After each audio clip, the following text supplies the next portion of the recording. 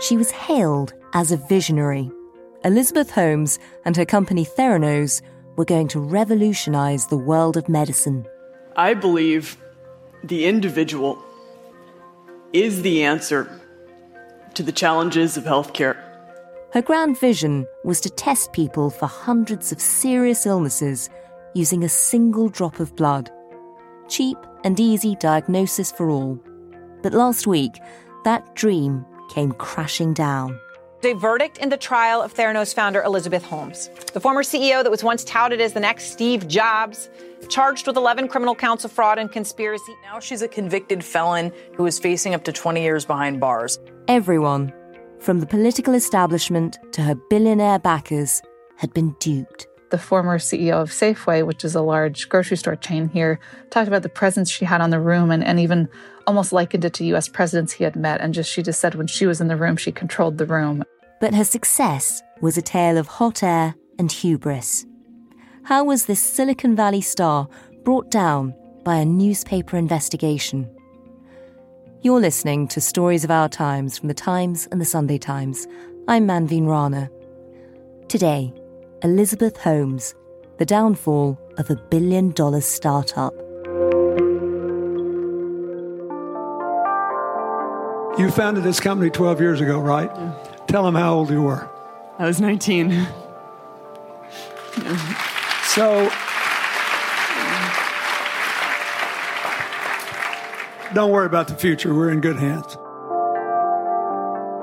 I work all the time, and I'm basically in the office from the time I wake up and then working until I go to sleep every day. It's 2015. Elizabeth Holmes has been declared a rising star. The world's youngest self-made billionaire, she's being compared to Steve Jobs and Bill Gates. As she tours the studios with her glossy blonde hair, bright red lipstick, and trademark black polo neck, she's wide-eyed, but with a steely confidence. How do you want to be remembered? We want to be remembered for person by person making it not possible. We. Elizabeth Holmes. For making it possible for people who could never afford the ability to get care, and for making it possible for people who otherwise maybe would have had to say goodbye too soon because they found out someone they loved had heart disease too late, to not have to do that. But that won't be how Elizabeth Holmes is remembered. For the last 3 months, as Holmes was on trial in Northern California, the Wall Street Journal reporter Sarah Randazzo followed it all. Even while her case unraveled, Holmes still made an impression.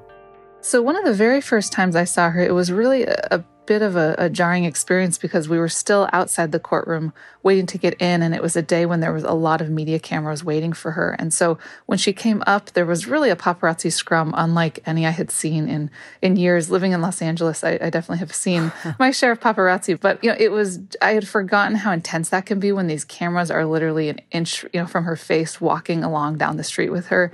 And through it, she looks at the cameras. She has a mask on, but clearly seems to be smiling, but doesn't comment at all. Just looks very, kind of neutral, looking up and friendly while not engaging with anyone. And that was a stance she really maintained for all the months of this trial. She would come up, look friendly, make eye contact, sometimes exchange some hellos in the hallways, but really never engage in a substantive way with people. But she presented very well. She was wearing crisp business wear every day. She attended with her mother and her partner most days. Her mother came every day, so she always had friends and family at her side. So she always kind of blew into court with these cameras following her and then would come upstairs and take her seat in the courtroom. And she would always sit incredibly upright to a degree that honestly must have been difficult to maintain. She wouldn't touch the back of her seat, if that makes sense. So she'd be sitting just stock straight, kind of in her chair the entire time watching the proceedings. Could you sort of tell from what you saw of her in court, could you understand why people were so enthralled to the ideas she was putting forward? Yeah, so when she took the stand, which was a big surprise moment in the trial that we didn't know was coming and weren't, frankly, really expecting, we really got to see Elizabeth Holmes as the pitch person that she was for all those years. And so the jurors were essentially the ones she was pitching this time around, but she gave Very persuasive, very smooth arguments. She speaks in crisp sound bites and really is good at presenting her side of the story. And having followed it so closely and been so invested in the story, describe for us the moment in court when the verdict was read out. Yeah, it was strangely anticlimactic. There's so much preparation that goes into verdicts, and especially for the reporters in court, we had plans and contingent plans and, contingent plans to the contingent plans of if it's this outcome, we'll file this story and that kind of thing. So everyone has just all this copy ready to go. And so we all get in there, there's kind of stress is high among the reporters. Stress is obviously, I assume, high with Elizabeth Holmes and her family. This is such a pivotal moment for her. But when the verdicts were actually read, there was just no reaction at all. The very first count was a guilty one, and then the second count was not guilty, and from there it was a mix of guilty and not, and hung. But there was zero reaction from Elizabeth Holmes herself and from her family. Everyone just continued to stare straight ahead. Sometimes you see, maybe this is just something that happens on TV, but it seems like sometimes when verdicts are read, people crumble or they shout out or someone in the audience will yell something. Gasp, at least. Yeah. We're talking, it was just absolutely nothing. And so it was a bit of a surreal moment of, okay, well, I guess that just happened, but did it just happen? It was an odd moment. That's amazingly controlled. Just explain to us exactly what the verdict will mean for her. So there were 11 counts and she was convicted on 4 of the 11, but in a way, it almost doesn't matter if it was 1 or 11 because each one carries a maximum sentence of 20 years in prison. And there's a lot of factors that go into it. And we've done some detailed analyses on sentencing that shows no one expects her to get anywhere near 20 years and certainly not the technical 80-year max that she could face. But ultimately, what I'm trying to say is that any of these counts was very serious and could put her in prison for many years. And so the fact that it's 4 is significant, even though she faced 11. She was then acquitted of 4 counts, and then on 3 counts, the jury couldn't reach a decision. Were you surprised by the verdict? I wasn't really. I thought that this jury was being very deliberate in its deliberations, to say the least. They had been back there for many days. They hadn't asked any questions expressing confusion. I've been in some jury trials where they ask these kind of basic questions about the process or about the law where you're like, wait, what are they doing back there? Like they don't even understand what their job is. This jury seemed, very intent on what it was doing. And so I wasn't surprised to see that they had a split verdict where some of the evidence supported things, some didn't. And it seemed clear that they were going, step by step and looking for evidence to support each count. And on counts where they didn't find it was supported, they ultimately acquitted. And so it wasn't a total surprise to me, even though it was this very mixed verdict, with both the guilty, not guilty, and the hung counts. And Sarah, you were watching this trial very closely, but it seemed like the whole world was. It made headlines across the world when the verdict came through. It's been described as the Silicon Valley trial of the century. But it all started with a Wall Street Journal investigation.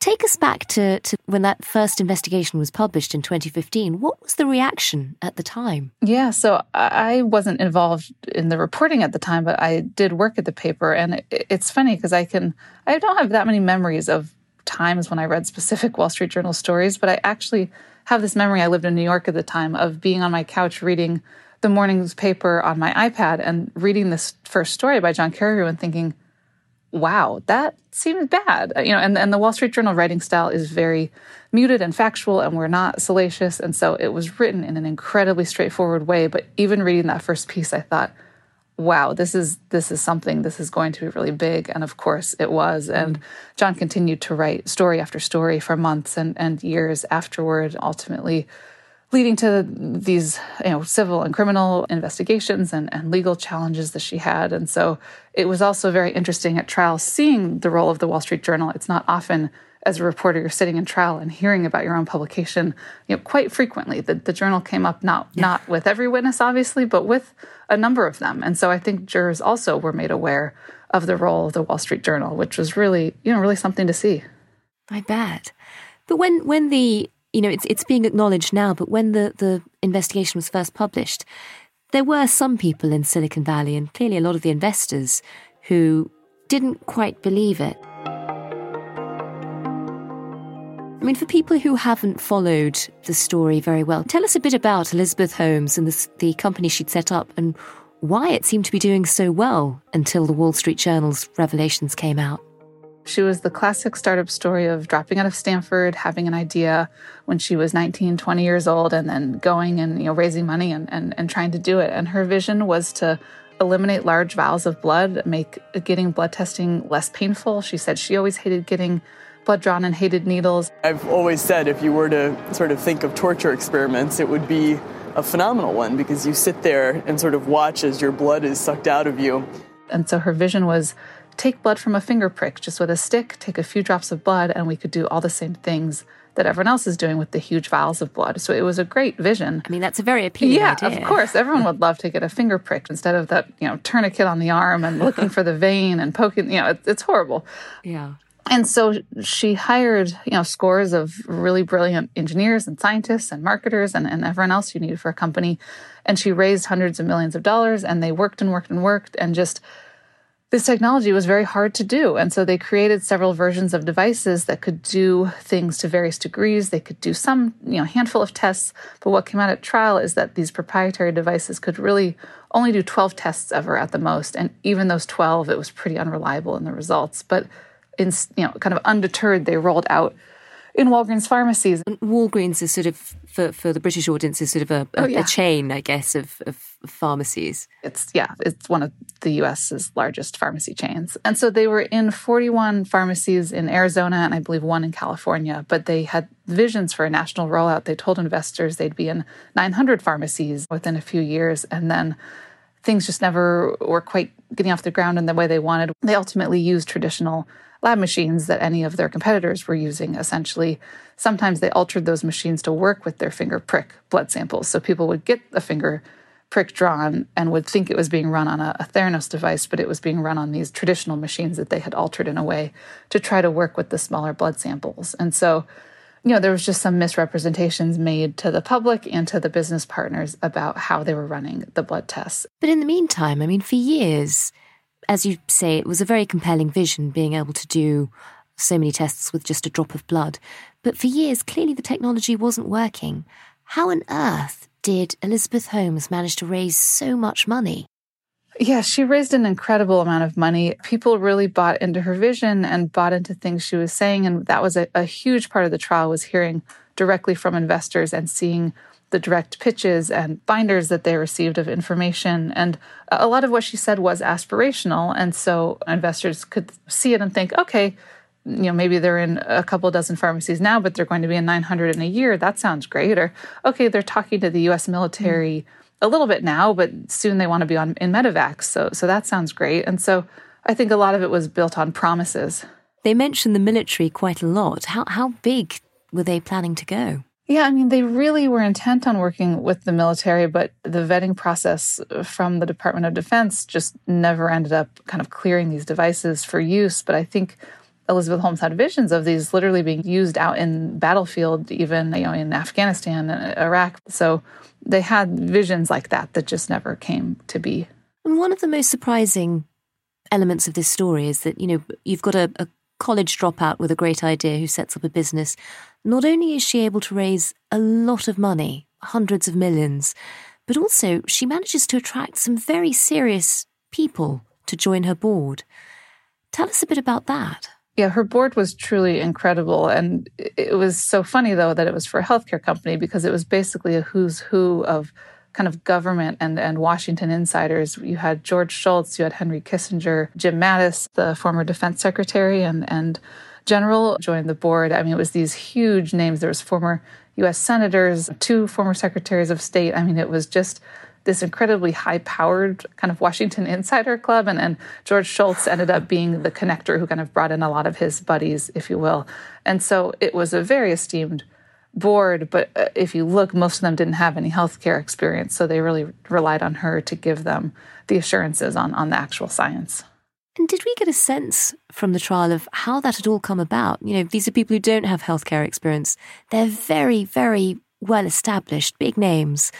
Was there something about her and her ability to persuade people that brought them all in? I think that was exactly it. We heard from several witnesses of the persuasive power that Elizabeth Holmes had. One of them, this wasn't a board member, but the former CEO of Safeway, which is a large grocery store chain here, talked about the presence she had on the room and even almost likened it to U.S. presidents he had met. And she just said when she was in the room, she controlled the room. And Jim Mattis, when he took the stand, talked about, he met her backstage when he was giving a speech at one point, and he was just so compelled by her vision that he kept in touch, and he would really go out of his way to meet up with her when he was in California. I mean, he was a very busy man who was running military operations in the Middle East at the time, but he would meet with her and we'd saw these emails he sent and he would say, "Oh, young Elizabeth, like the work you're doing is so great. You're going to change the world." And so it just seemed like a lot of people were very taken by her vision.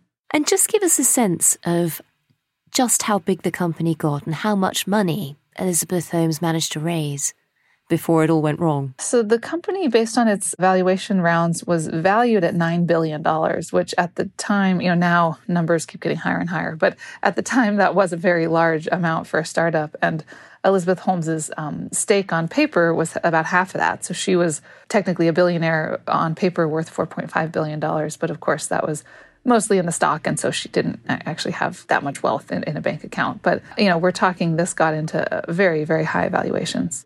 But it wasn't long before things fell apart.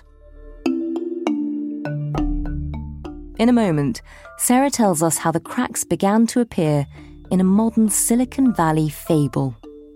But first. Hi, I'm Emily Dugan, Social Affairs Correspondent at The Sunday Times. It's you, listeners and subscribers, who enable me to investigate. Get to the heart of the stories that matter every day with The Times and The Sunday Times. If you subscribe today, you can enjoy 1 month free.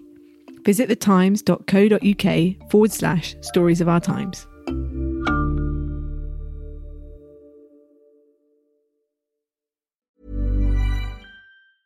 Many of us have those stubborn pounds that seem impossible to lose, no matter how good we eat or how hard we work out. My solution is PlushCare.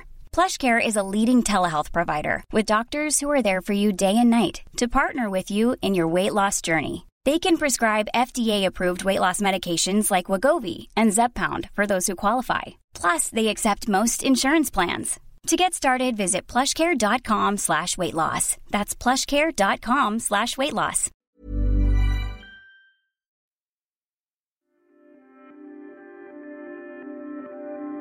That's a remarkable success story for somebody so young and, who was a college dropout effectively.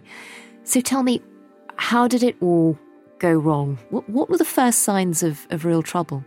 I mean, really, before the Wall Street Journal reporting, there had been kind of the opposite. There had been some pretty glowing magazine covers and newspaper and magazine articles talking about this next big thing, entrepreneur and startup. A healthcare pioneer is being compared to visionaries like Bill Gates and Steve Jobs. This is a revolutionary company that threatens to change healthcare the same way that Amazon changed retail, or Intel and Microsoft changed computing, or Apple, yes, changed the cell phone. It could be that huge. And then it was really the Journal's reporting that began to poke holes, and she really pushed back. Elizabeth Holmes really pushed back, and the company really pushed back very hard against it and said that we were wrong and that we didn't have our facts right. Ultimately, everything that was reported, came to be true. But it was the press articles that began a bit of a cascade around the same time as the initial reporting. Regulators were also kind of getting on them, doing some surprise inspections of the lab, realizing that there were multiple labs that, some had these Theranos devices that didn't really work. Others had these traditional devices that were just, running tests that anyone could do. And so it kind of just started to get picked away. And then ultimately she was indicted in this criminal case. And that was in 2018.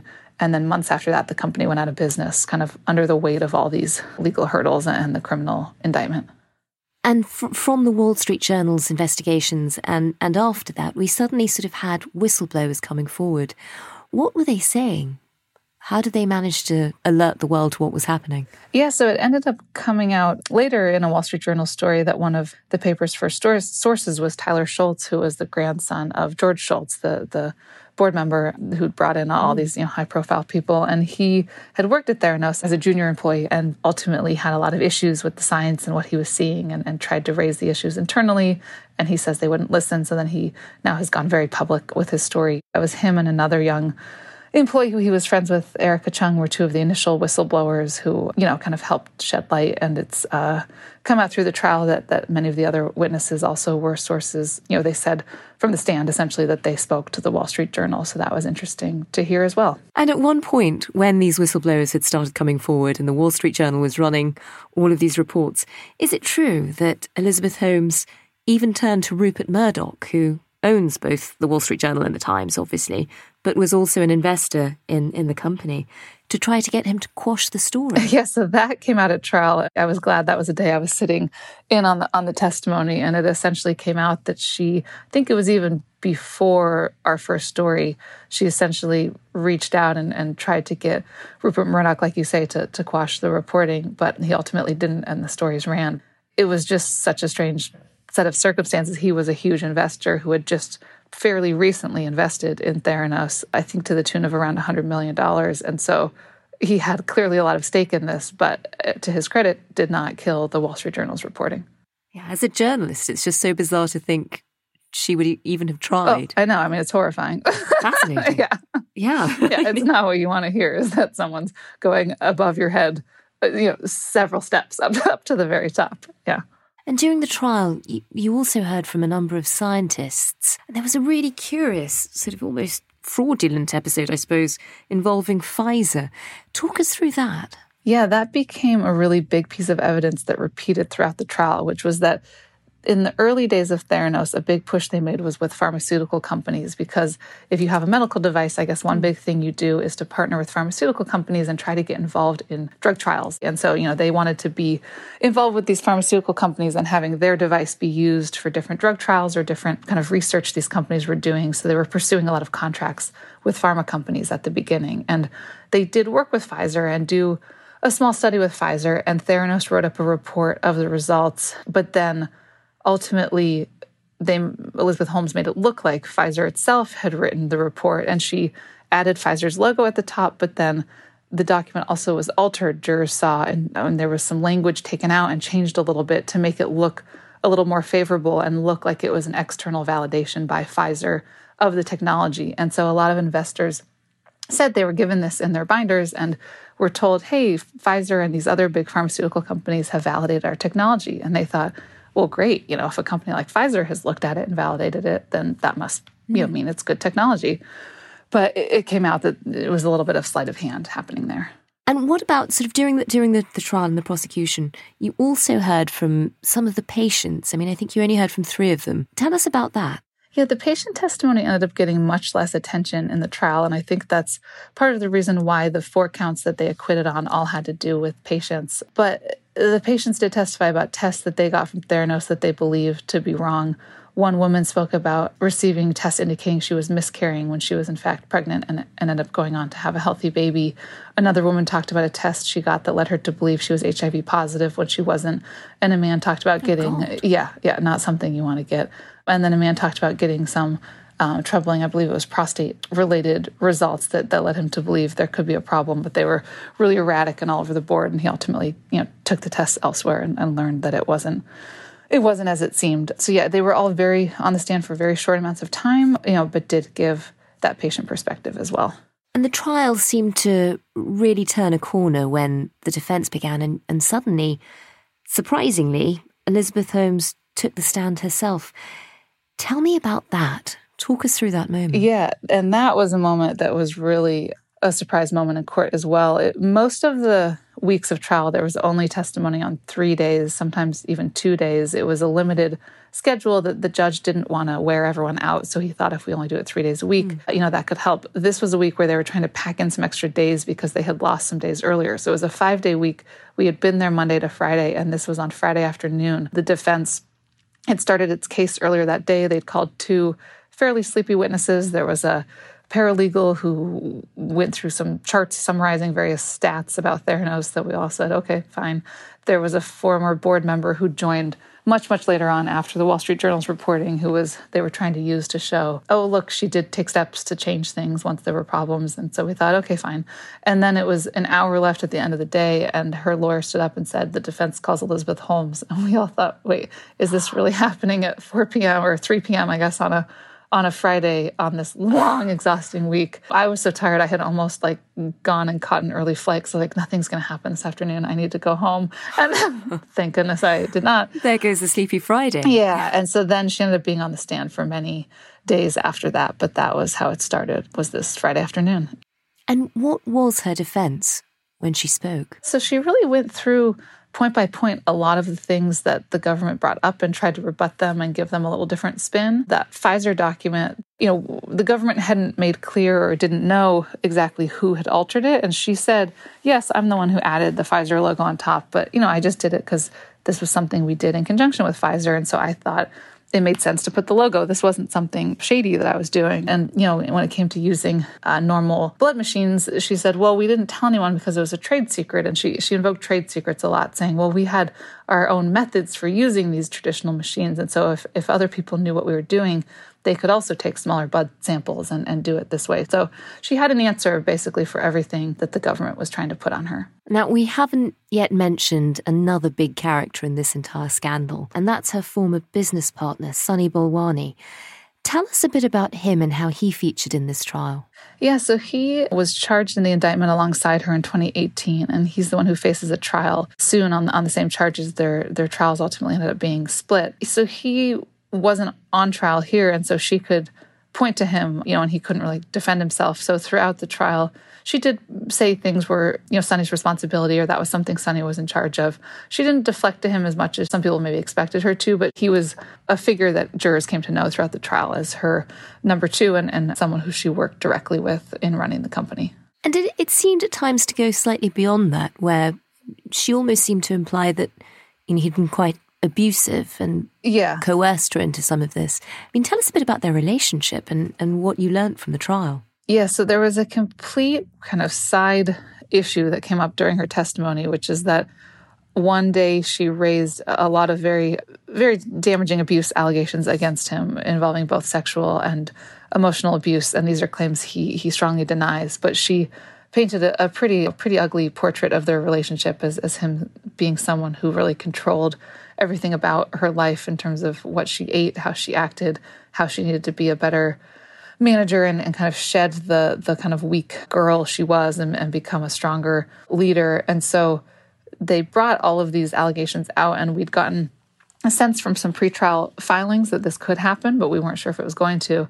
But what the defense didn't do was tie it directly to the case. In closing arguments, which is a time when you kind of package all the evidence up in a way that jurors, you kind of tell jurors how they should interpret all the evidence. The defense didn't mention the abuse allegations whatsoever. And the government, in its closing, said, hey, yes, she said these things. Yes, you can believe her on them, but that doesn't mean that she didn't commit these crimes. Basically, one has nothing to do with the other. So it was a little bit of, frankly, an odd bit of testimony that was obviously very emotional and difficult to hear, but ultimately didn't actually relate to the charges at hand.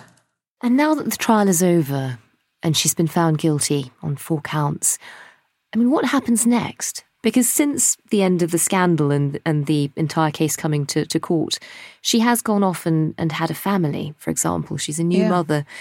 What happens now? I'm sure you're familiar a little with the U.S. legal system in that it's never really the end. There's this verdict, but then there are still many attempts her lawyers can make to clear her name. There's first attempts that they're going to make to the trial judge directly. There are very high bars and very hard to win on those. But if those fail and she is ultimately sentenced, once the sentence is final, she can file an appeal, and that can often take, many months or even years. And so she still has chances to get this reversed. But in the meantime, she does have a baby that she had in July with her partner, Billy Evans. And so clearly there's a lot at stake for them personally. Even if she faces any time in prison, that's obviously something a family doesn't want to happen. And while that's still being wrangled over, will this verdict have presumably sent shockwaves through Silicon Valley? Will this make it harder for other young entrepreneurs to attract investment? Will it just make investors a bit more cautious? Do you think it'll change the culture at all? I do think around healthcare investments, there might be more careful vetting going on, which probably isn't a bad thing when you're rolling out a healthcare device that's being used on actual patients and people. You should probably be pretty solid on that before getting money. But a lot of Silicon Valley is raising money on things that may or may not end up working. And that's kind of just the nature of the game. People throw a lot of money at a lot of things, hoping it's going to be the next Facebook or the next big thing so that they can triple or tenfold their investment and become zillionaires. And so I think just the nature of startup investing is that a lot of it goes into companies that aren't going to work, but people might be looking a little closer to make sure there's something there behind the pitches. And Sarah, you've covered this story so closely now for months. Why do you think it struck such a chord? I mean, ultimately this is a story of one startup gone wrong, and yet it's made global headlines. There's a hugely successful podcast series, there are books, there's a TV series, a film's about to be made about Elizabeth Holmes. What is it about this story that really resonates with people? I think it's the whole package of the, kind of striking blonde college dropout who emulated Steve Jobs, wore these black turtlenecks. That was kind of part of her early image that I certainly do think added to the allure and kind of public aura around her for a time. She had this compelling vision. She held up these tiny little vials that would hold the finger prick of blood and say, this is all you need. You don't need the needles and everything else. So there was just a lot wrapped up in the imagery of it. And then ultimately all the people who were supporting her, all the big names and celebrities, the Rupert Murdochs, the Betsy DeVos family, the Walton family, all these big names who were backing it, all these big names on the board. So it was really just a combination of celebrity and young startup founder allure and all of these things. And then the scandal element of it just made it all just something people couldn't take their eyes off of.